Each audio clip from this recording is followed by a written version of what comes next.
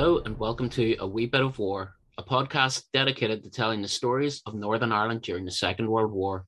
I'm your host, Scott Edgar, and in this episode, we're talking about a hero of the Second World War who you may have seen but not yet know. Since 2016, a gable wall mural on Foxglove Street in East Belfast has borne the depiction of General Sosabowski, commander of the Polish 1st Independent Parachute Brigade at Arnhem. We're honoured today to be joined by the General's great-grandson, the wonderful Professor Hal Sosabowski. Professor Hal, welcome to the podcast. I've had the pleasure of hearing you live, online and in podcast forums quite a few times now, but some of our listeners may be new to both you and your work. Can you give us a quick introduction to who you are and what we're going to talk about today? My name is Hal Sosabowski. I'm Professor of Public Understanding of Science at the University of Brighton, which is my day job. But I'm also the great-grandson of Major General S.F. Sosabowski, who led the Poles into Arnhem, and also grandson of his son, Dr. Major S.J. Sosabowski, who's often overlooked in the discussion of Polish war heroes.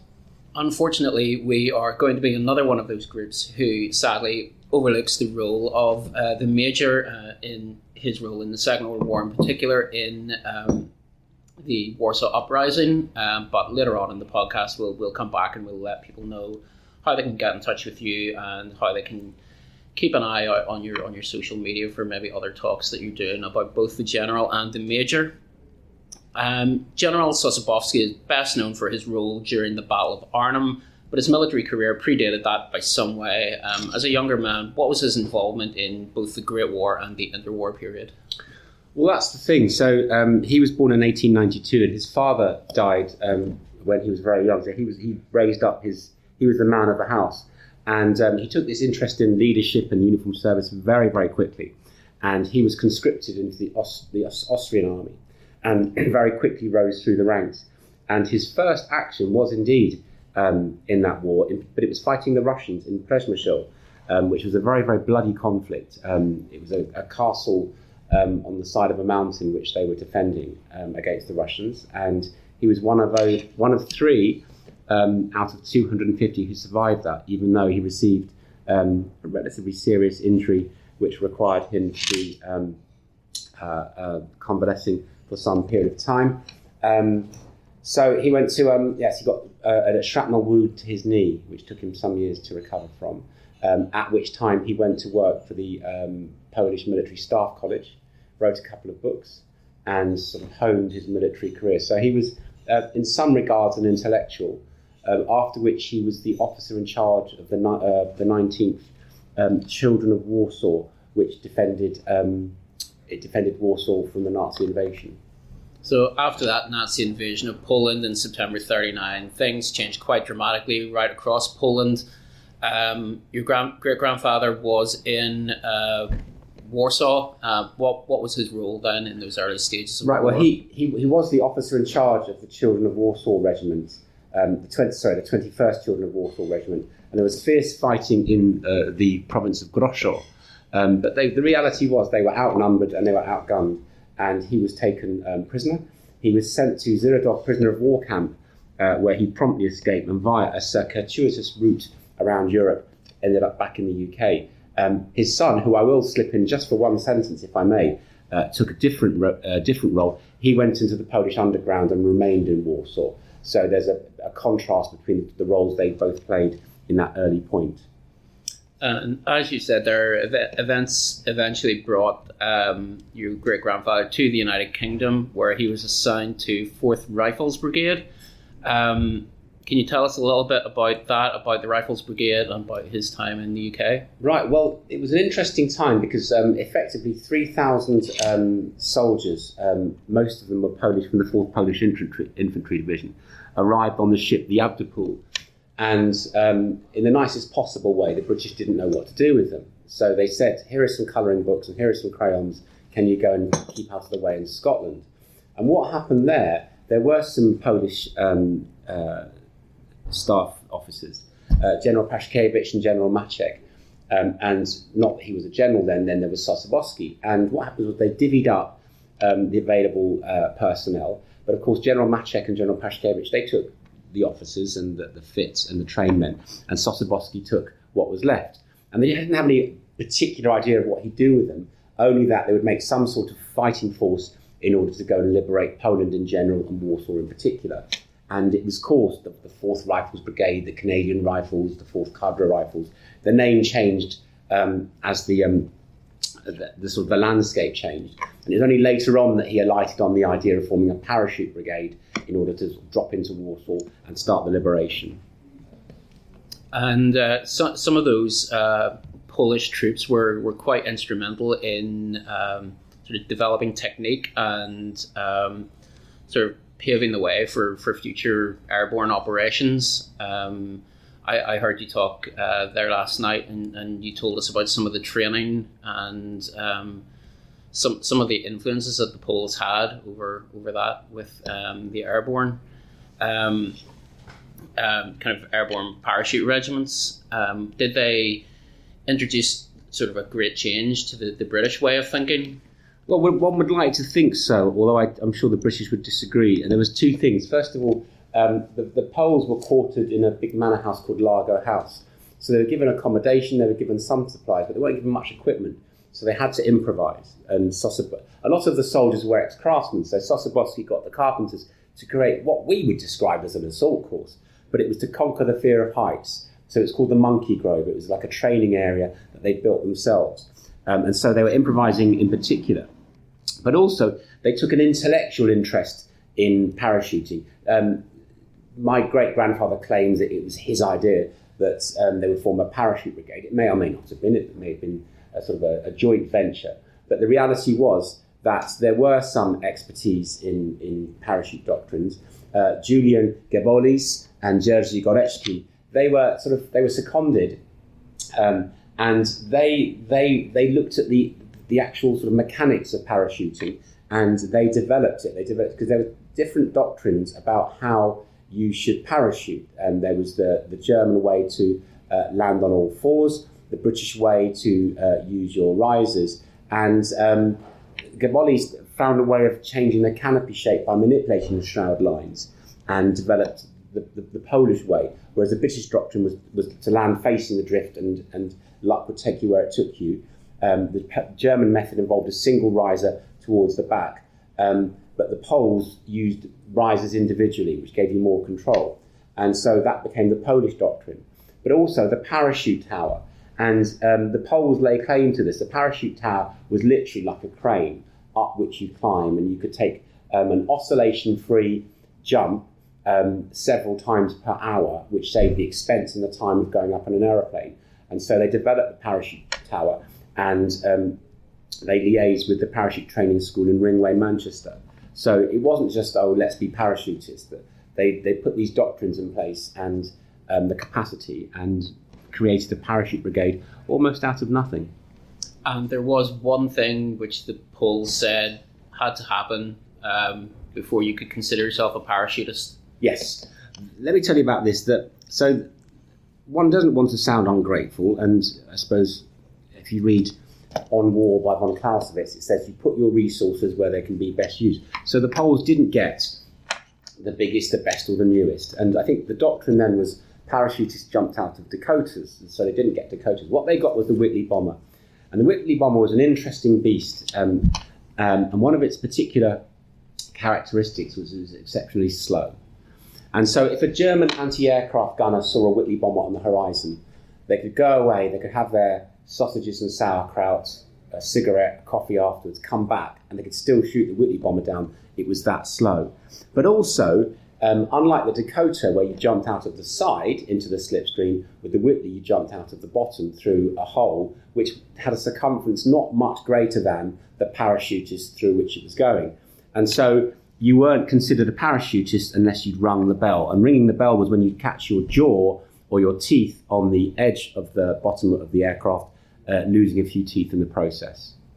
Now, I will just throw in a sentence or two here for kind of regular listeners or readers of Wartime NI, which just highlights how slow the Whitley bomber was. That one crashed in East Belfast, and the velocity of the crash was so that it clipped a wing on some trees because it was running out of fuel, making its way back to Sydenham Airfield, clipped a wing on some trees, spun around 180 degrees and pancaked into the back garden of a terraced house in East Belfast. So a friend of wartime NI's, Johnny McNee, is keen to investigate that, and usually he investigates crash sites which happen at ridiculously high speeds, high velocity, and the area covers several fields or quite a large area. But this is unique in that an entire Whitley bomber came down in the tiny back garden of a house in East Belfast. Caused about £10 worth of damage, perhaps. I think it caused very little damage to anywhere in the neighbourhood, despite the fuel tanks, which were luckily mostly empty, exploding. So we have Sosabowski in Scotland, training with this new parachute brigade. Their plan was, or their dream or aspiration was the liberation of Warsaw. So how did we get from Scotland not to Warsaw but to Operation Market Garden? Well, the funny thing is that whenever I give my lecture, there's a delightful chap called Mike Russell, a very good friend of mine, and he always asks the question, could a brigade have liberated Warsaw? And of course, if you sort of take the emotion out of it, the answer is a brigade on its own, 2,000 plus men, probably not. You'd need to have far more than a brigade. But it was actually very symbolic. For the young Poles, their land being, or their capital city in their country being overrun by the Nazis, they wanted to try anyway. So the idea was, and the assurances were, that they'd be trained up to do precisely that. But Patton and Montgomery had different ways of finishing the war by Christmas, and Eisenhower had to resource one or the other. And the reality was that of the two, it was Montgomery that was resourced, and Montgomery decided that he wanted a single push into the industrial heartland of the Rhine. And it was Operation Comet was the precursor, which didn't happen, but Operation Market Garden was the one that did. And they just needed the resource of the Poles. It's as simple as that. So they were seconded and subordinated to the 1st Airborne, and they were to land in Arnhem, or in fact north and south of Arnhem, whereas the 101st and the 82nd were to capture the bridges leading up to Arnhem.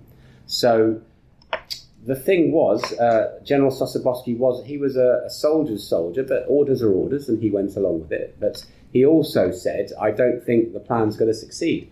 One of the points he made was, is if you think this bridge is so important to the Germans, might it not be that the Germans also know it's important to the Germans? And the stunning irony was that it was suspected that Patton, von Rundstedt, the German officer in charge, suspected that Patton would be resourced, and by astonishing coincidence and irony second to none, sent the 9th and the 10th divisions of the SS Panzers to rest and refit in Arnhem. And that was one of the very many reasons. The Hohenstaufen and the von Frundsberg were sitting in Arnhem resting, and then they got parachuted on. So you had some very, very angry German Panzer troops, SS Panzers, who'd had their holiday spoiled. German forces relocating to Arnhem was one of many things which didn't go to plan, or some would say went wrong during Operation Market Garden. We're not going to get into the ifs and whys of the operation. Some would say it was a failure. Some would say it was 90% successful.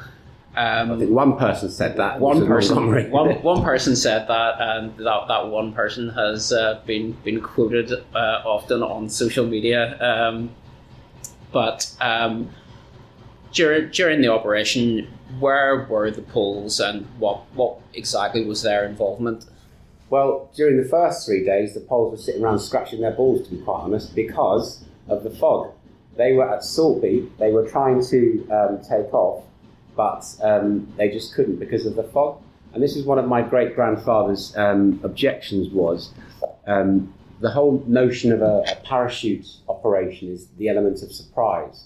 once you've dropped your first tranche of paras, the surprise is no longer there. So you certainly don't do it over 3 days, i.e. it's not a purchase by instalments.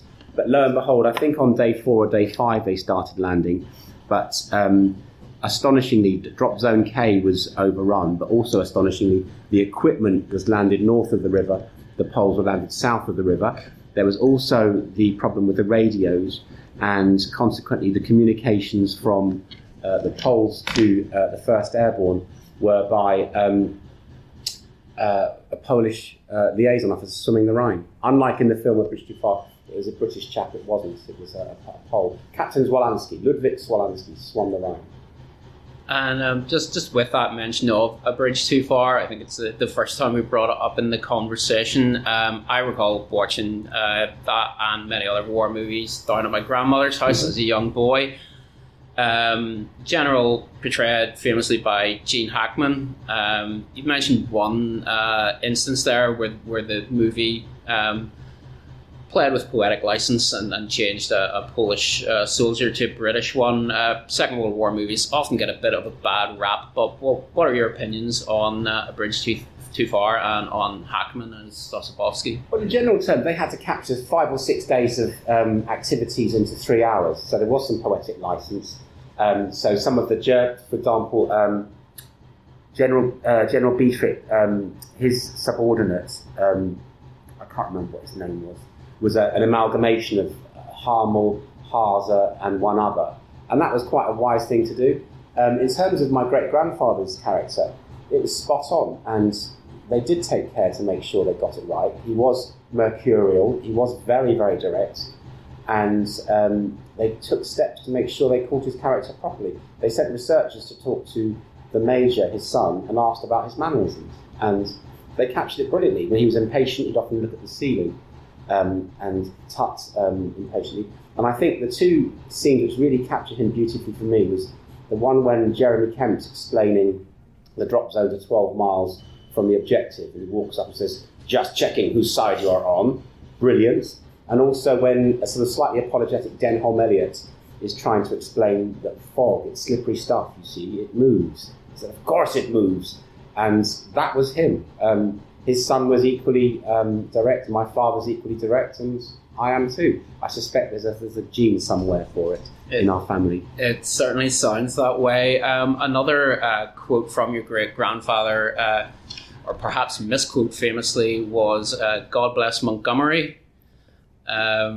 We have no objection. We've no language restrictions on the podcast here.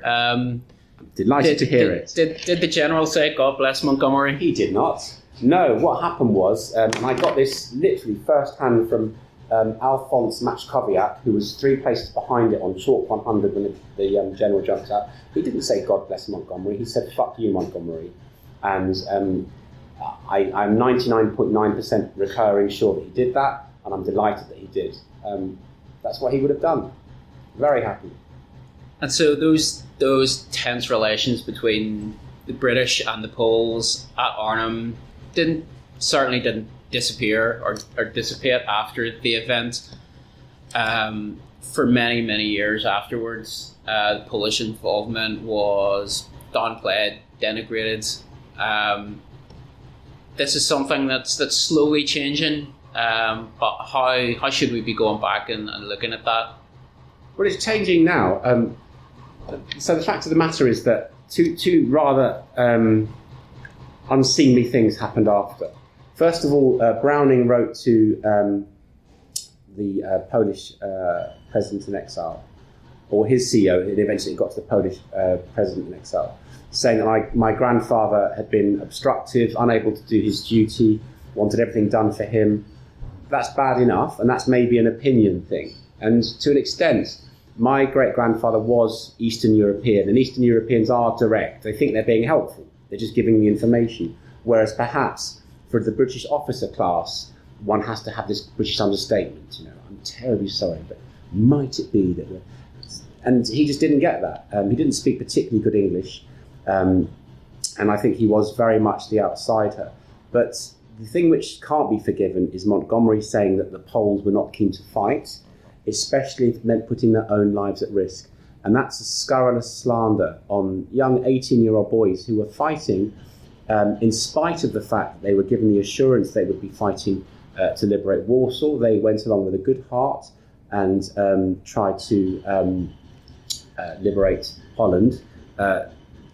3 figures in terms of deaths, and for Montgomery to say that was A, unnecessary, B, untrue, and it's never been really fixed. It's been fixed by the Dutch for sure, and the Polish never forget their heroes, but the reality is that even the Polish 303 squadron weren't allowed to parade after the war, because the Russians put pressure on both the Dutch and British, because after the Yalta conference, Poland just wasn't very wholesome anymore.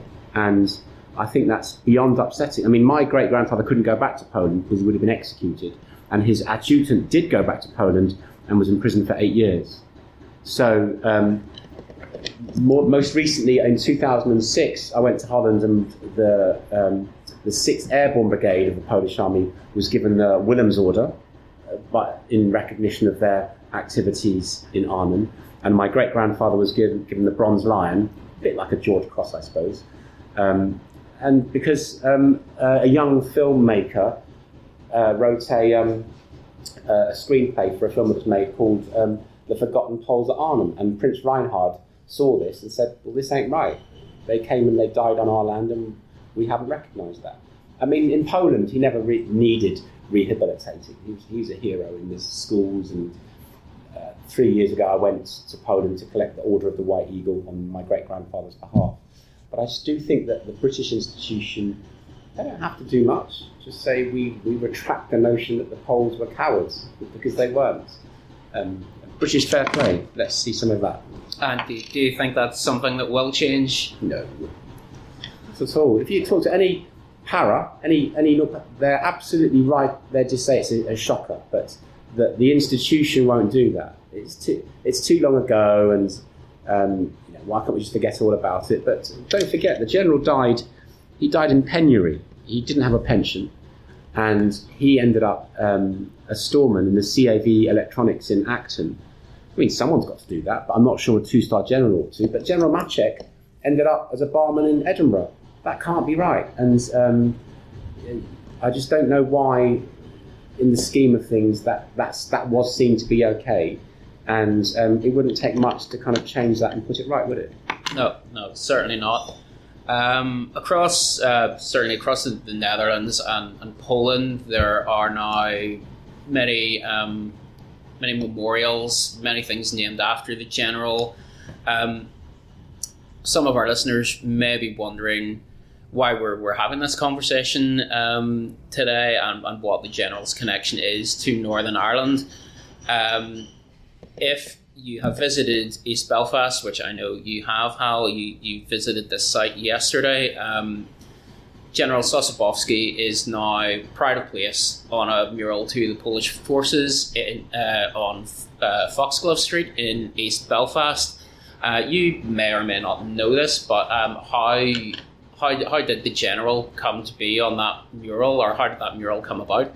I don't know, but I know a man who does. He just walked into the room. I just think that it was there is a Polish community in Northern Ireland, and I suspect. So this is just me as a sort of a British person thinking. In terms of murals, you can't have anything more uniting than a kind of nice neutral thing like that. But also, I think, as I understand it, there may have been some uneasiness between the Poles and the inhabitants, or the native inhabitants, and this was a nice way of kind of reconciling those differences. I may be wrong though, I can't remember why I think that, but that's perhaps why it was.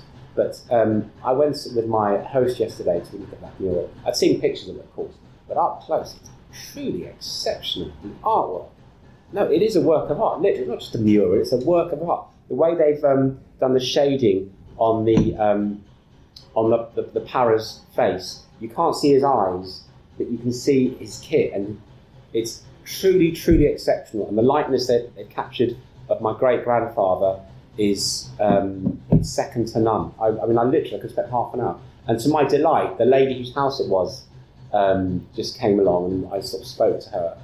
Because I always wondered about this thing about painting on people's houses, but she was apparently delighted when they suggested the subject matter.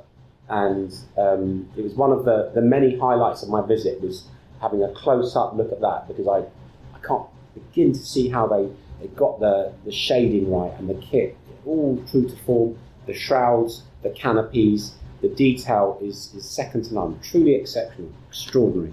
So we'd encourage anyone in Belfast or in Northern Ireland to get along to East Belfast and check that mural out. We'll put up some photos of it on our social media. But yeah, it is, as you said, it's a stunning work of art and definitely worth checking out in person to see the level of detail. The interesting thing is that the mural's sort of got a black surround, but they've made it such that the para is almost, he's stepping out of the mural, so his foreleg is painted on the surround, and his face is actually quite haunting. You can't see his eyes are shadowed. And I've seen it before, but seeing it up close was a completely different experience. Truly exceptional. And as you said there, I actually lived in that area. I lived 4 streets away from the mural at the time it was done. And it was done during a time of unease between the Polish and local community.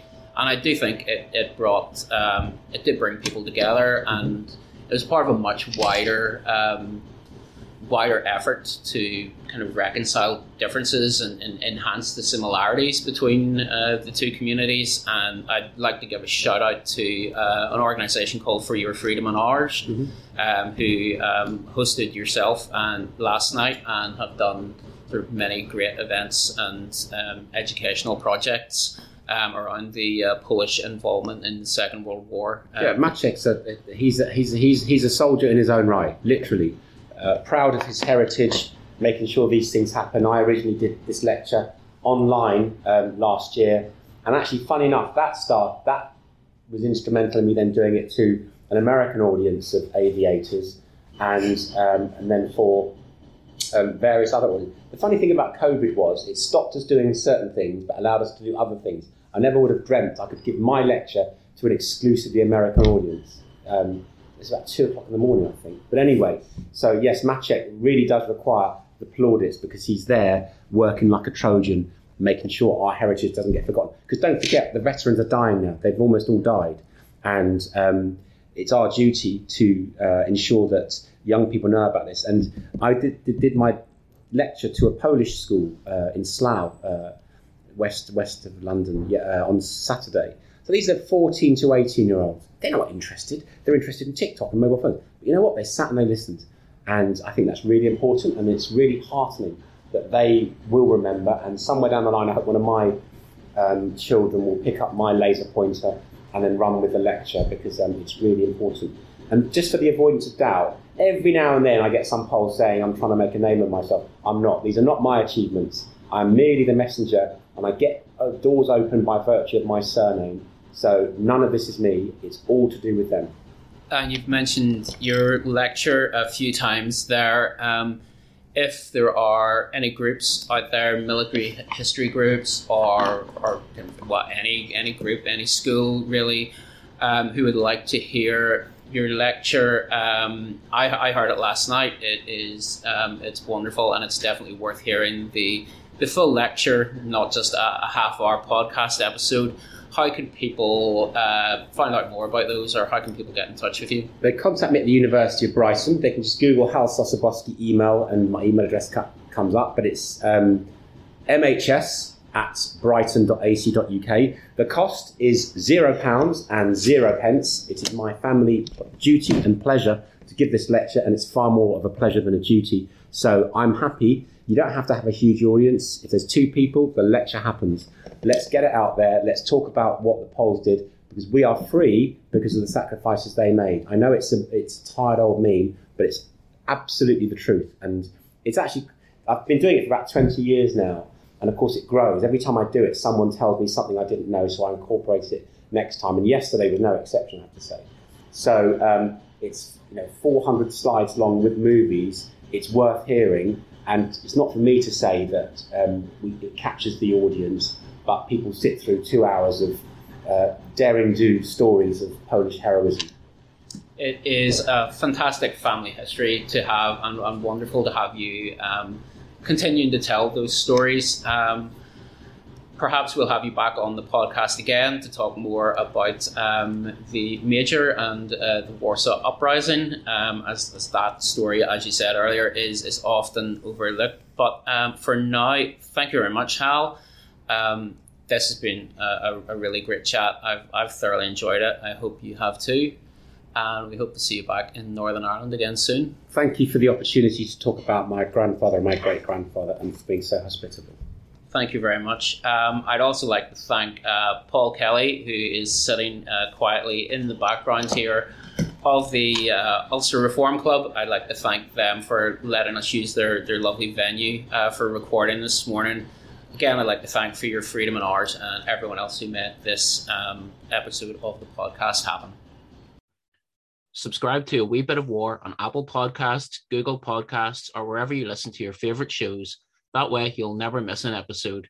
Tell your friends, tell your family, tell your co-workers. Break all the rules of the Official Secrets Act, and why not leave us a review to help others find the podcast. Thank you for joining myself and Professor Hal Sosabowski. I look forward to your company again next time for another Wee Bit of War.